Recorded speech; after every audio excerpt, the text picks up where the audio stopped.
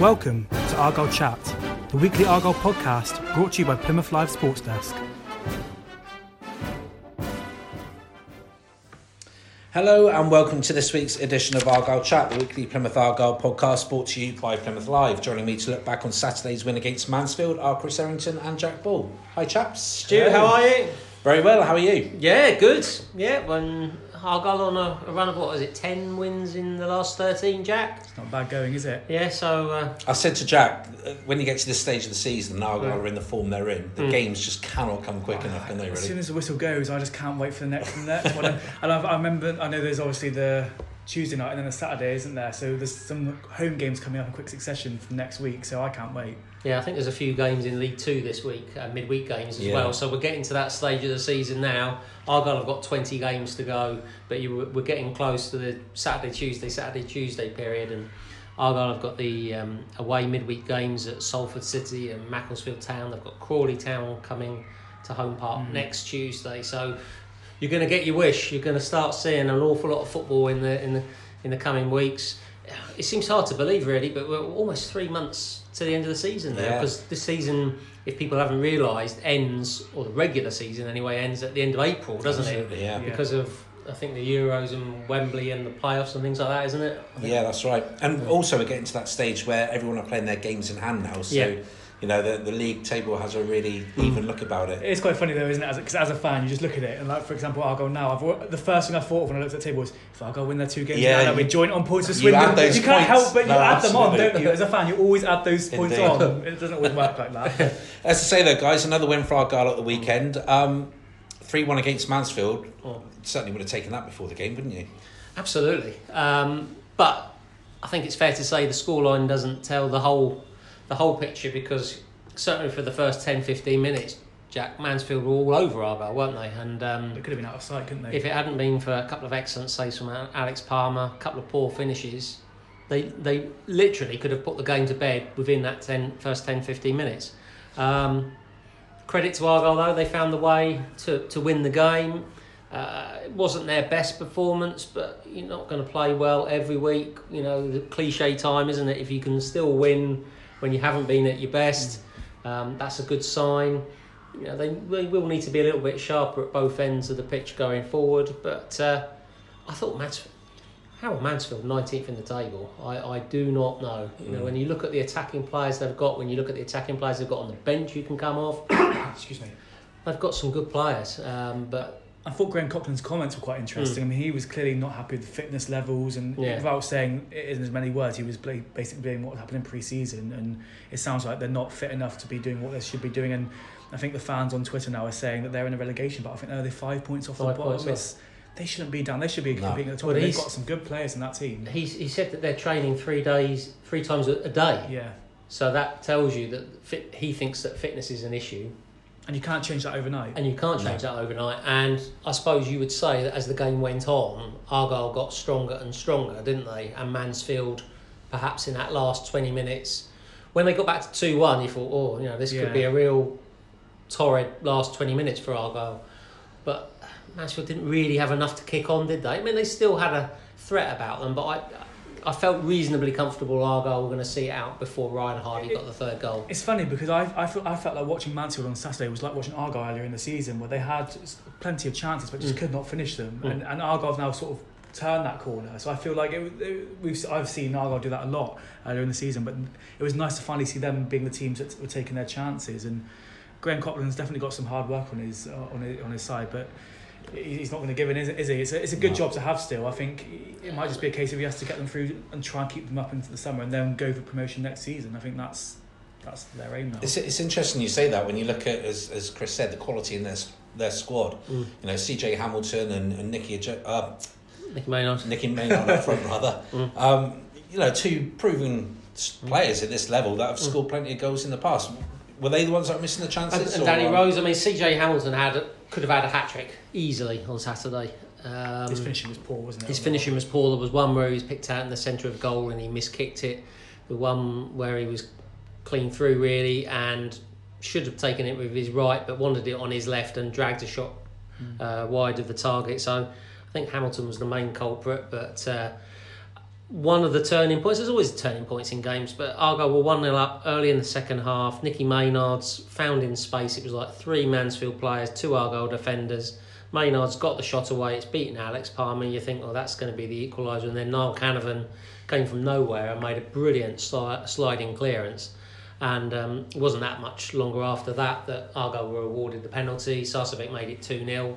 And instead of being 1-1 with 40-odd minutes to go in the game, it was 2-0. And that was a key moment in the match. That was a brilliant piece of defending from Niall Canavan, who had scored the goal at the end of the first half to give Argyle the lead. I was really annoyed that wasn't in the highlights, actually, because I watched the Quest show, and tackles like that or blocks like that deserve to be shown in highlights, I think, because they're not going to get many goals. That saved the goal. That was worth worth as much as his goal at the other end. Yeah, absolutely. Yeah. And what I also quite liked, I was just quickly mentioning, is Graham Coughlin afterwards, he was asked about the penalty, whether that was a penalty, and he said it doesn't matter whether it was or wasn't. What is my player doing pushing someone when he's running away from goal? And that seems so bizarre, didn't it? They just stink of a team that have got so much pressure on their shoulders at the moment. That was a penalty all day long. I mean, I don't know what Matt Preston thought he was doing. But running away from goal, wasn't he? Joe Edwards is going nowhere. He's heading towards the corner flag.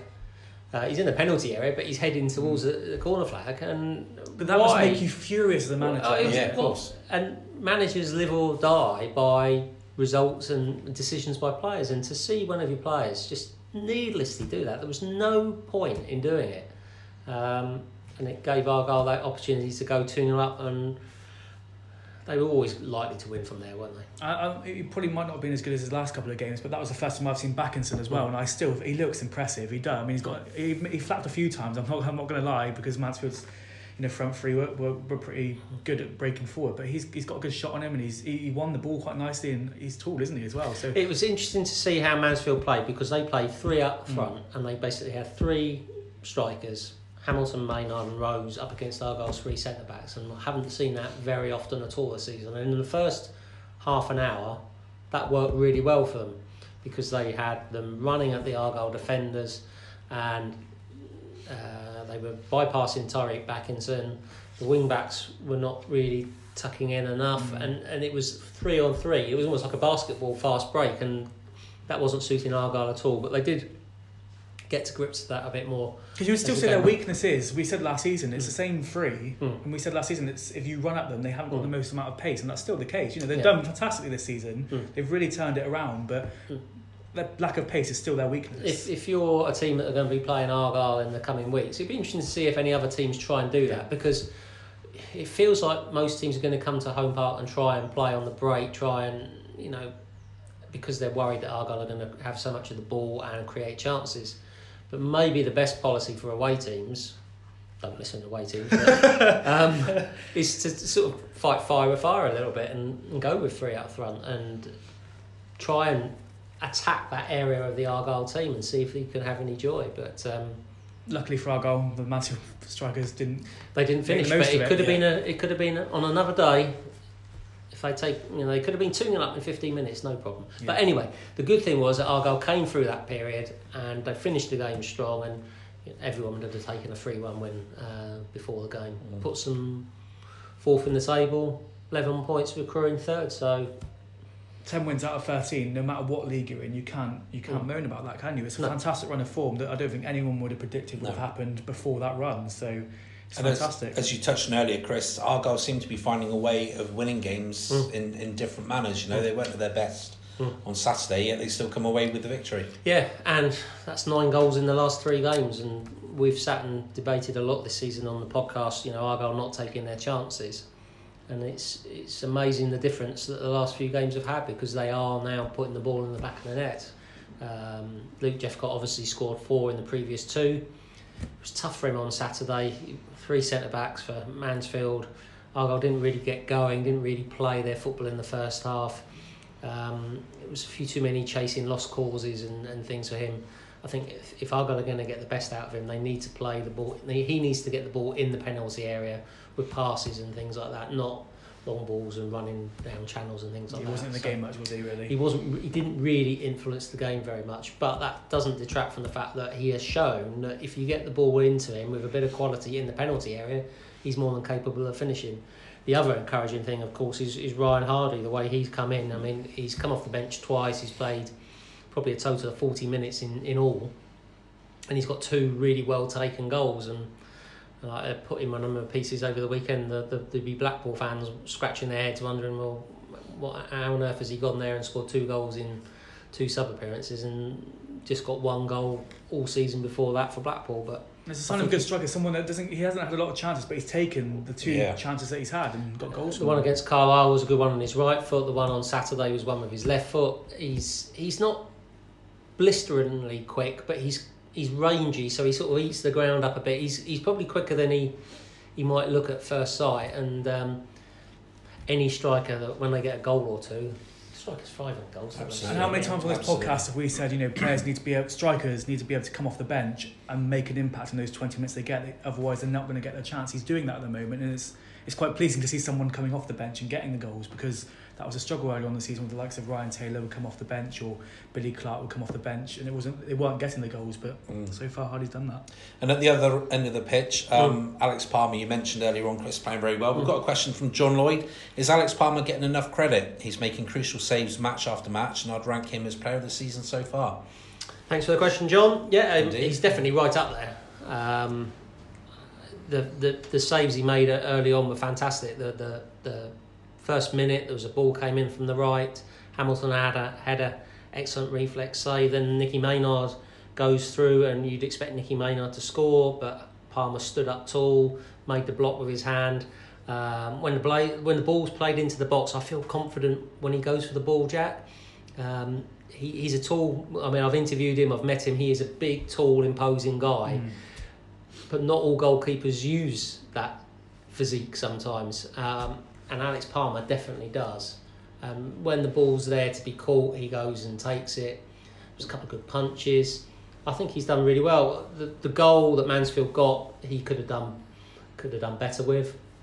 I think Ryan Lowe said that Alex Palmer had said to him that he'd been caught a bit in 2 minds, but he was a bit unlucky to eventually push the ball onto the bar, and the ball comes down off the bar, hits him in the back of the head and goes in. But he's been a really solid acquisition for Argyle. I think all season he's been pretty consistent. I don't think there's really been a spell where you've looked at him and thought, oh, he's had a bad 2 or 3 games. It's the opposite to last season. It's nice as a fan if you can watch and not be worried every time an opposition comes forward, and that was the case last season. Argyle were leaking goals left, right and centre, and he doesn't get pushed off the ball very often by the strikers. I was watching the Man U game at the weekend, and David De Gea was just easily pushed off a ball for a goal that was disallowed, but Alex Palmer doesn't seem to be like that. He seems to be quite strong and holding his own and commanding his box, which Argyle lacked hugely last season, and it's so refreshing to see someone doing that job again. I mean, John says about, is Alex Palmer getting enough credit?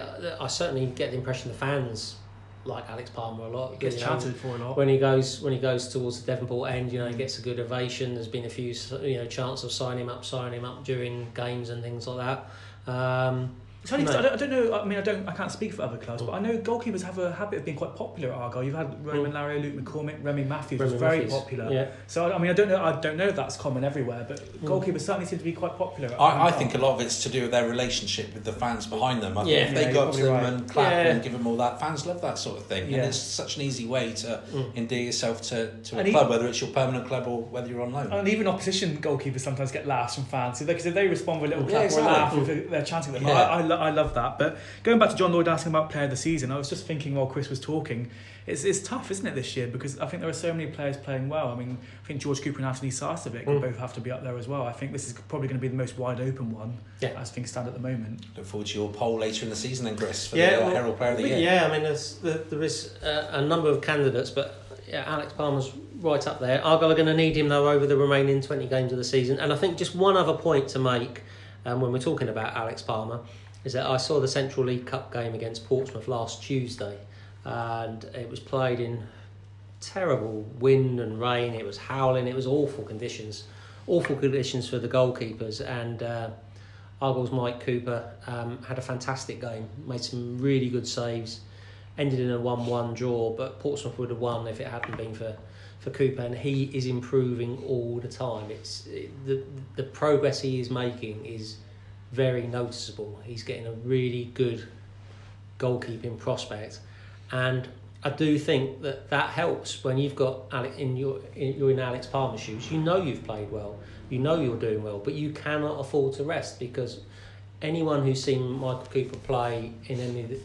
If Alex Palmer had a 2 or 3 really bad games, I don't think Ryan Lowe would have any doubts about giving Cooper the start. So I do think that one of the reasons why Alex Palmer's doing so well, and he is a good goalkeeper anyway, is the competition. He knows he cannot afford to let his standards slip, and I don't care what team, what level you're at.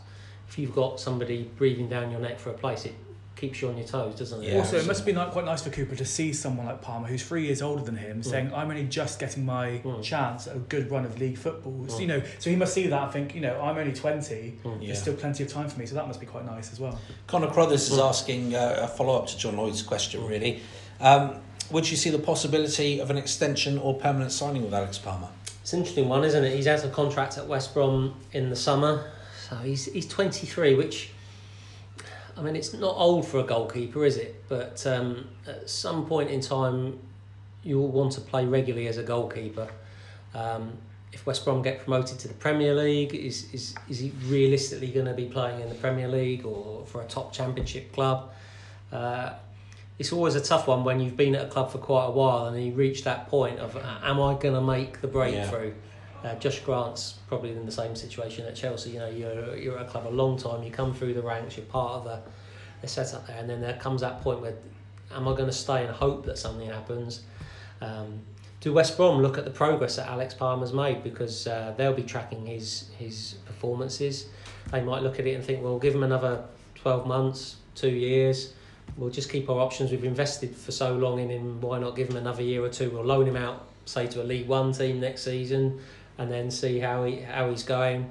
Ordinarily, you'd say 23 is a bit late in your career to still be loaned out all the time, but for a goalkeeper, you can play to your late 30s, can't you? So also from Argyle's point of view, you mentioned Michael Cooper there. If they've obviously got high hopes for him. The last thing they want to do is to stop his pathway and development into the first team. And that's a very fair point, because I do think that next season there's no reason, to my mind, why Cooper couldn't be Argyle's first choice goalkeeper next season. So do you bring in Alex Palmer and then potentially stunt the progress of Michael Cooper?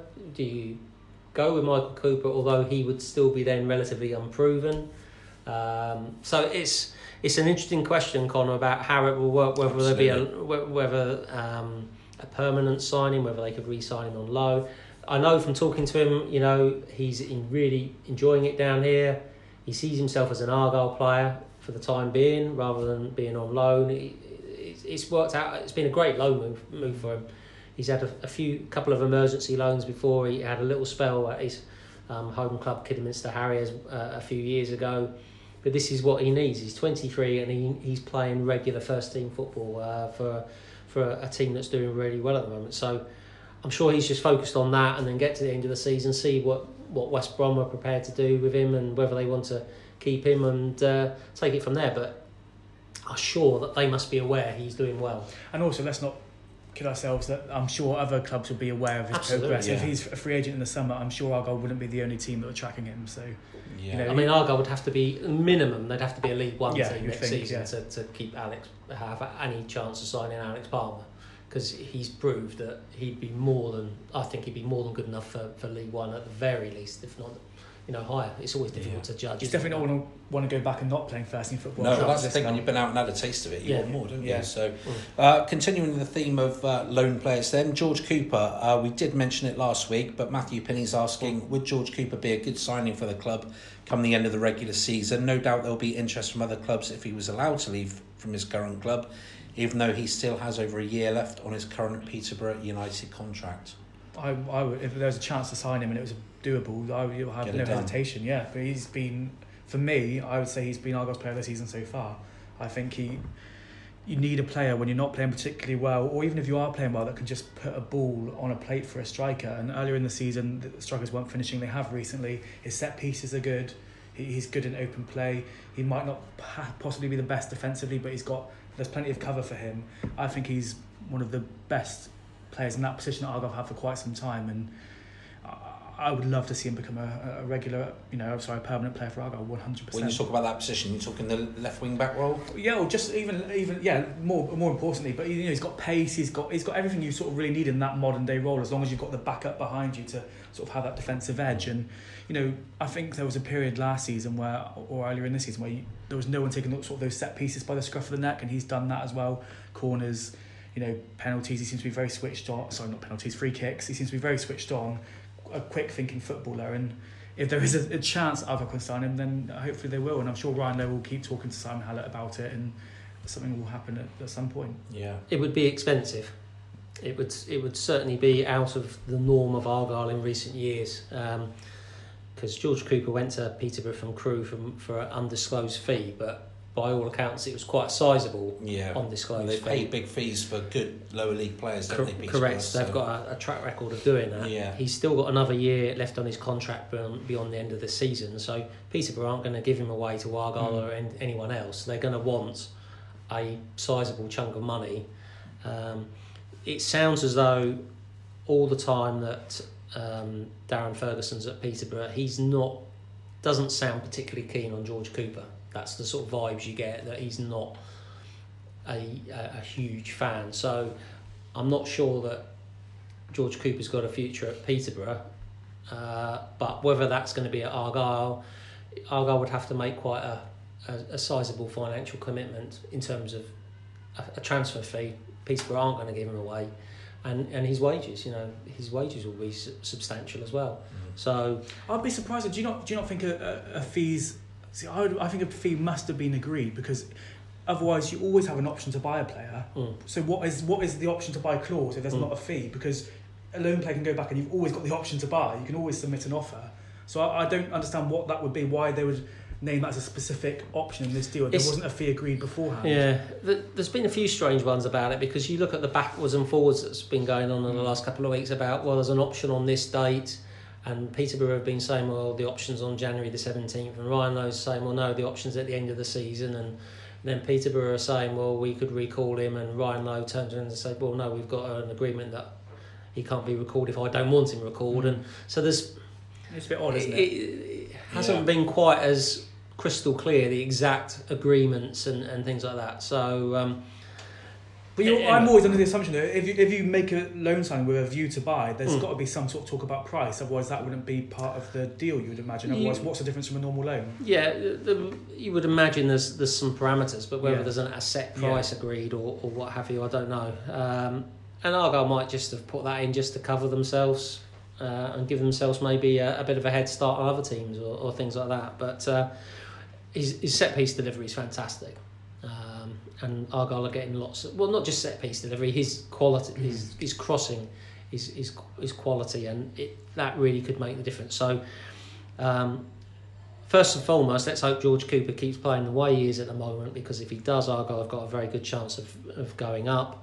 And then there'll be, I think, probably lengthy conversations to be had at the end of the season about whether they can keep him. And again, if Argyle aren't in League One, then there's not a conversation to be had, really, because I'm sure he's enjoying his football at the moment. He's playing for Ryan Lowe. They've got a good relationship, the two of them, but George Cooper won't want to be playing in League Two next season. But you would imagine, again, the style of Ryan Lowe, that must be so attractive for players like George Cooper and strikers, and it's just, there are so many teams that don't play in that sort of way, and I know you can't always play in that way, but it must be an attractive, opposition, option for someone. Yeah. Nick Tomlinson, with the high levels of versatility within the Argyle squad, does the panel believe there is a need to bring in any more bodies in January? Personally, I don't believe there is. I feel that we have players who are capable of covering a number of positions. I mean, there's no glaringly obvious places. I agree with Nick. There's good versatility and options. There's lots of players who can play more than one position, which is always handy to have. Strikers, I still, if you could get a striker that you felt might be able to make an impact, you can never have enough strikers. But I think when you look through the rest of the team at the moment, there is enough options there. 20 games to go. They've offloaded Tafari Moore. He's gone on loan to Colchester. Started for them, didn't he, at the weekend? Started for them against Macclesfield because they had an injury and a suspension. But you've got plenty of people who can play right wing back, left wing back. I would always keep my options open for a striker. And of course, you've got to be a little bit careful because we've still got a couple of weeks till the transfer window closes. Yeah. If you had an injury or a suspension or anything like that could have a player out for 3 games, say, you perhaps need to be ready just to respond and get somebody in. Ryan Lowe's also talking about loaning some of the young pros out. Clardy Lawless maybe going out on loan. So maybe a striker.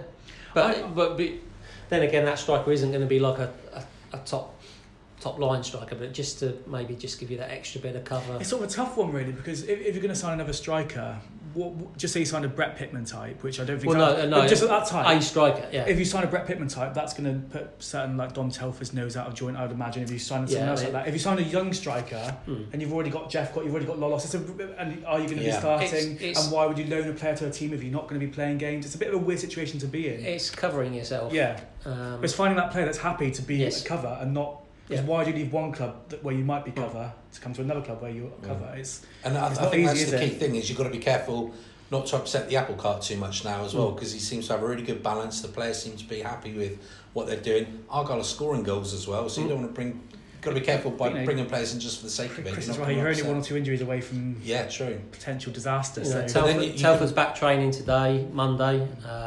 Ryan Taylor is making progress but still not there. But what happens if one or other of them pick up an injury again and we're out for the rest of the season? And I'm just saying it's not easy, but if I was looking at one area of the team, I'd see if there was a young striker that you might be able to get in just in case, because at the end of the season you're going to need to win. You want to win games, and strikers can win you games. So, and as Ryan Lowe said, it depends on who leaves. I would still be surprised if there's not been talks with Ryan Taylor. Because he's not going to get a new deal at the end of the season. I'd almost be sure of that. So does he want to stay here and pick up wages and not play for it, or does he want to try and go somewhere where he can get himself in the shop window again? First of all, that's the problem, Jack. And it sounds as though he might be back towards the end of this month, but it might be difficult to get a club to offer him a contract when he hasn't played since November. That's very true. And we speak about the youngsters as well. You've got Alex Fletcher that's out on loan as well, scoring goals for Tivy. So they're not short of strikers. No. I'm just thinking if there was one position I would look to strengthen, or consider strengthening. I just think you can never have enough strikers. And also, so I was going to say, like you said, Tom Telford's got the injury issues. Byron Moore, I thought was going to be. It looked like he was going to get injured on Saturday, but he didn't. Luckily, Jeff Cott's a very short sample size, and if Touchwood he stays in the team, does well. But if that doesn't keep ticking along, and Fletcher's never really made it at first team level. Lolos is really untested, so you could argue that is one of the weaker positions possibly. Also, there's still a few strikers out there. You've mentioned Brett Bittman already, but you've got Danny Hilton at Luton. There's a bit of a question mark about their futures. So maybe as the transfer window develops and we get closer to the deadline, there might be a bit more movement, not necessarily at Argyle, but elsewhere, which could lead to a bit of a chain reaction. I just don't imagine a big name player is going to come to Argyle now, because one, if they do, they're going to want to be in the first team, and like you said, you are putting noses down joint of players that have been doing well, and you're pushing everyone down that pecking order a bit more. And also, I think it's unnecessary spending when that money could be saved for the summer. I don't think the team's in dire need of strengthening now. Yeah, well, Andy Bliss has a slight concern. He said, "Is anyone else worried about Luke Jepcott's goal drought?" I'd love to see him score a goal at Home Park. He must be going to bed dreaming of scoring a goal at Home Park, but unfortunately it just wasn't his game on Saturday. Wasn't his game on Saturday, but 4 goals in 3 games. He'll be pretty pleased with the way things have gone so far for him. Absolutely. Right, Jack, you're going to take us into the ad break? I'm a bit more ready with my quizzes. I was shocked last week, wasn't I? I wasn't really prepared for it, but yes, so Chris got it last week. I've decided there's one clue that makes it very obvious who it is, so I'm not going to read that till after the break if you still haven't got it when I ask Chris. Okay, so here we go. Born on the 21st of March 1978 in Letchworth.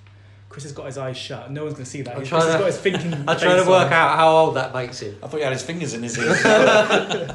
He joined the Pilgrims in 2008 after 14 years with his previous and only club up until that point. After leaving Argyle, he went back to play for the team he came from. Any idea yet, Chris?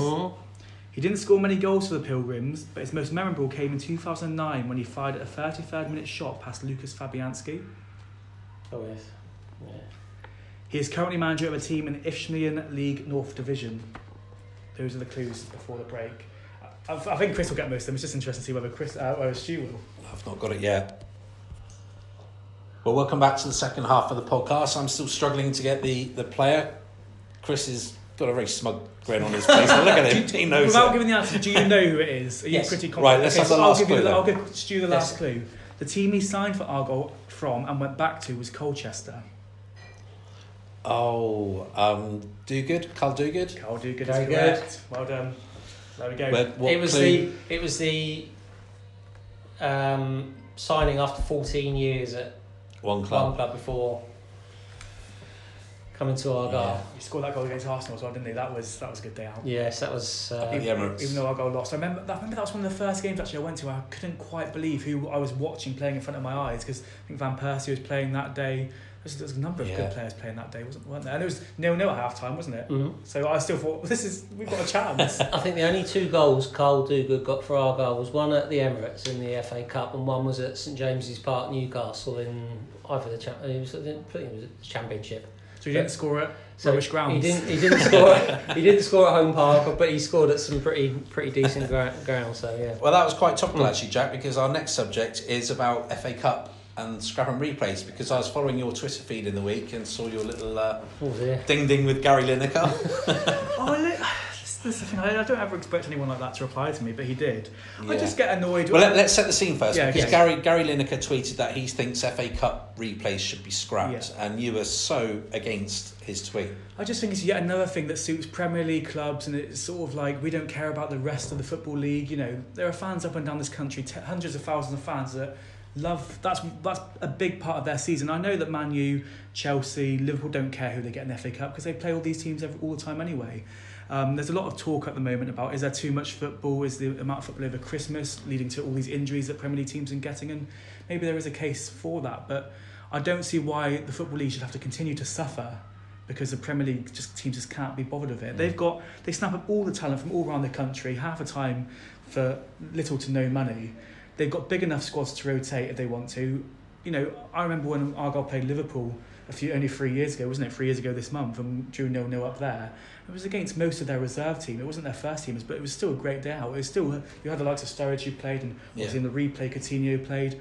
And that's not even touching on the fact that some of these replays save clubs from going bust. And, you know, just say, I think one person said Luton was saved from going bust in 2008 when they got a replay and the money generated saved their club. And it would just annoy me that if a club went bust because they're not making any money, the likes of Gary Lineker would be coming out like they did with Bury, saying, "Oh, it's such a shame. We need to do more to try and help these teams." Yeah. When actually, it's just all virtue signalling nonsense in my view. That because all they care about is the Premier League, and it's a shame. Yeah, not just saving clubs as well, but the money that you can make as Argyle fan when they had Liverpool, the money you can reinvest in the infrastructure of the club in terms of improving your training facilities and things like that. It's massive. You can't keep cutting away from the Football League, not giving them any money, and expecting them to still be able to survive. There needs to come to a point where enough is enough. You know, you're already pushing your teams into some of our competitions with under 23 teams. If you're playing too many fixtures, that's not down to the FA Cup replays. You know, how many replays realistically do these teams play? Not that many. Well, they've reduced the Premier League already down to, was it 38 games? You know, everybody else plays 46 games. Football League clubs play 46 league games. They play the FA Cup matches in the earlier rounds. They play the League Cup. They play 3 minimum games in the Football League Trophy. They've got smaller squads. They cope with it. There's no excuse. It's just nonsense, and it really gets on my nerves. I don't know if you can tell. Yeah, Jack, can you tell? Jack had quite a rant about that, didn't he? But I mean, I saw the Liverpool-Everton FA Cup game on the TV where Liverpool played their reserves effectively, and their reserves played really well, beat Everton, and it was a really good game of football, which I enjoyed watching. So they've got big enough squads, Premier League. You know, there's lots of young players that struggle to get first-team opportunities. If a Premier League club decides that, you know, that they're too busy to concentrate on the FA Cup and they just play a load of kids in there, well, it's going to aid their development. I don't think it's a problem. EFL clubs need as much financial support as they can get. One of the best ways they can get financial support is an FA Cup run, the TV money, the attendance money. So, no, I definitely wouldn't scrap FA Cup replays. The one thing I'd possibly think about putting in is giving the clubs an option. So if both clubs decide they don't want a replay, maybe that could be a way forward. So if in the fourth round Wolves get Liverpool and they're both in the Premier League and they don't want a replay, then that's fine. They don't need to have a replay. But then if Argyle get Liverpool and Argyle said no, we want a replay, unless both clubs agree, I think the FA Trophy do it quite similarly in the non-league. Yeah. Maybe that's the way forward. So later in the stages where you are getting to just Premier League versus Premier League, if neither of them want a replay, maybe that's an option. It is a slippery slope. I think it's. I like the concept, but I just think if you've got Liverpool and Plymouth, say as an example, and Argyle go to Liverpool and say, no, we don't want to have that replay. Liverpool, you just feel the might of the Premier League clubs would come through. Yeah, but that's what I'm saying. Unless they both agree, there should be a replay. I just. Yeah, I'm not mad on that. You stick with replays and keep going. And I wouldn't. Also, I don't think the League Cup needs. I don't think the semi-finals needs to be 2 legs. I think there are other things that can be changed before. Yeah, there's one competition that's one-legged already, so or you don't have replays in, so. And it's just one of these. It's just a typical. It's the top teams that are in the Champions League, and good for you. I'd love to see my team in the Champions League having all the good games, but we don't. It just smacks of because Premier League clubs can't be bothered. Everyone else should suffer, and I don't think that's right. Yeah, I mean, years ago, of course, there would be. You could get 2 or 3 replays after a game, couldn't you, Chris? Oh, yes. I remember some games. Second replays, third replays, playing on neutral grounds, all sorts of things. And this is back in the day when there were 46-game league seasons as well. And with smaller squads than they've got now. And there is the argument that the game is so much more faster and physical, and that's all true. But I think the Premier League clubs might want it, but it's not all about them. Surprise, surprise. There is a collective football thought that should be there. The FA are there as the governing body of football. It's their competition. They should think about everybody and not just the wealthy elite, really. And also the reason there are so many games is because there's so much money in the game, and the clubs that benefit from that money are the Premier League clubs. They've sort of made this monster themselves, in my view. And you can't keep taking all the money and then wanting things to be made easier for you but still be reaping all the money. It just doesn't. It's just not fair. It's not right. And like I said, it's about football fans as well at the end of the day, and football fans are at the heart of the game. And there are 72 Football League clubs, 71 at the moment, Football League clubs, and their fans live and breathe for those types of games. I also think if you go to like proper hardcore fans, say Liverpool or Man United, those sort of clubs, they actually quite enjoy their days out at lower league football clubs. It's this old school football, isn't it? It is. Yeah. It'd be such a shame to lose that from. That would for me, that would kill the FA Cup. When people talk about the magic of the FA Cup, all that is when lower league, in the earlier rounds when you have an electrician that plays in goal for some team 7 leagues down that might play against a team in the Football League. It's those types of stories. That's for me is what the magic of the FA Cup is. And he plays in a replay and then has to be in work at 7 o'clock the following morning. It's like they're trying to drain all the colour from football, and everything's going to be black and white and grey, and that's not what I think most football fans want. So there you go, Jack Ball, the voice of thousands of lower league football fans. So take note, Gary Lineker. Indeed. Finally then, guys, let's look ahead to Argyle's match of the weekend. Stevenage, bottom of the table. But since Graham Westley's gone in there's been a slight turnaround in their fortunes, hasn't there? They've conceded only 2 goals in the last 6 games that they've played in all competitions. I think they're bottom but 1, aren't they? Didn't they go above? Yeah, that's right. Sorry, at the weekend with a 4-0 win at Cambridge, which I don't know where that one came from, but I saw the goals. Stevenage got a good player in Elliot List. He scored for Stevenage against Argyle at home park just after Christmas, because it's one of these games where you always seem to play a team at Christmas and then play them in January. They have a quick turnaround, and that's how the fixture schedule works. You can say what you like about Graham Westley, but he does get his teams pretty well organised. There's very rarely would you say Graham Westley's team isn't organised, and you would imagine he's gone in there and that's his first job, to try and tighten things up. Well, say 2 goals conceded in 6 games. That's impressive. Yeah, that's impressive. So is that since Argyle then? Is it 6 since? This is in January. They've had 6 games in January. So there's been an improvement, and they're coming off a 4-0 win at Cambridge. So there will be belief there. So they weren't easy to beat in December either. No, they weren't. Argyle needed that late goal from Niall Canavan to win the game. So Argyle should know that Stevenage are not going to be easy to beat. If Argyle play like they did at Scunthorpe and Carlisle, I'm pretty confident they'll come out with the result they're looking for. But it's worth pointing out as well that we were talking earlier on what they're playing Exeter in the Johnston, whatever the trophy is called now, leasing.com trophy on Tuesday night. So I'm sure Ryan Lowe will probably pop up there and watch them. So fingers crossed Exeter City do us a favour and injure a few of their best players. But yeah, so it's one of those ones where you look at the table, and Argyle with the recent away results, you'd expect them to win. Probably one of those games it'd be good for them to get the first goal. You know, if Stevenage get themselves ahead, having won 4-0 at Cambridge, they might feel like things are turning and have a bit of momentum. So that's not going to be any. It's horrible, isn't it? When It's you League say Two. It's a proper League Two game, isn't it? You say it's not going to be an easy game.